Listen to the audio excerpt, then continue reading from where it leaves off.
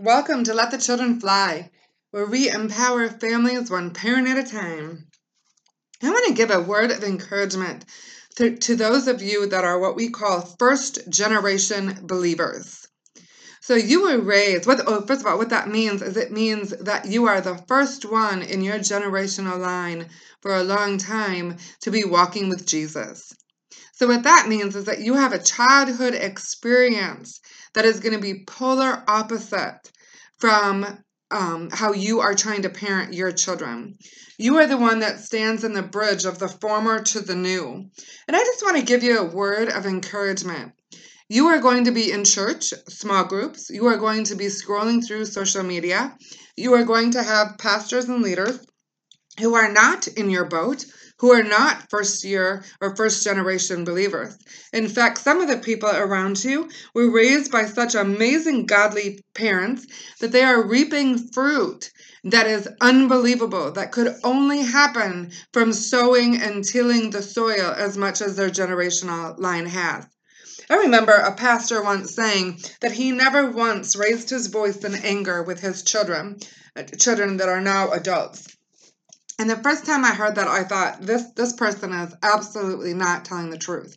How can you raise children, 3 of them, and never once raise your voice? Like, come on, guys.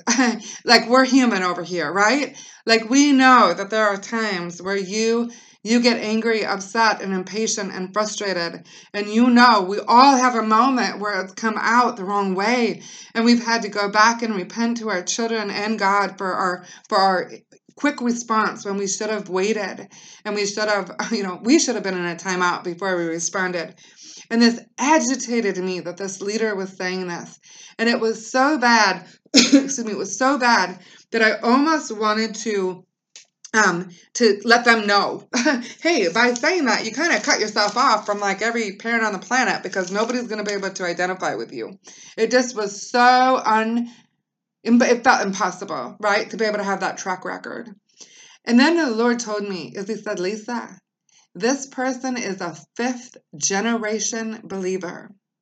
While nobody's perfect, his parents did it well.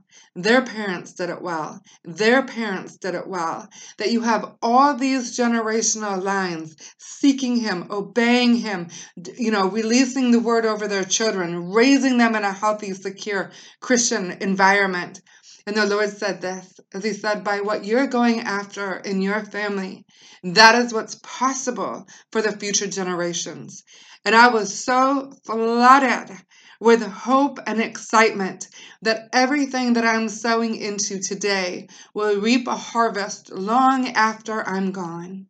But I do want to give you a word of encouragement that you do not need to compare yourself to the person in your Bible study, to the person on social media. You do not need to compare yourself to anybody but looking up with Jesus. That there are other people that it's not that they are ahead of the game. It is that they have earthly experiences that make it easier for some of their parenting. It's easier for them to parent in a godly way because that was their earthly experience. Are you doomed because you never got it? Absolutely not. Our God is a resurrecting power God. Our God is a God of new beginnings and new mercies.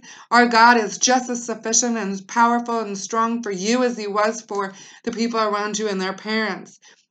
But it might be a little bit harder, and it might be a little bit more challenging, and it might cost you something. It's the difference between somebody that has been doing CrossFit workout for 6 months versus the first person, or the person that is sitting down doing a sit-up for the very first time. There's a difference in how long they've been building that muscle. But I want to give you a word of encouragement to tell you to keep going. Keep going. Break off comparison. Break off putting the measuring stick to the left or to the right. Stay in your lane. Stay in your story. And let God continue to do a good work in you, because the future generations will be blessed for every step you take and every yes you make.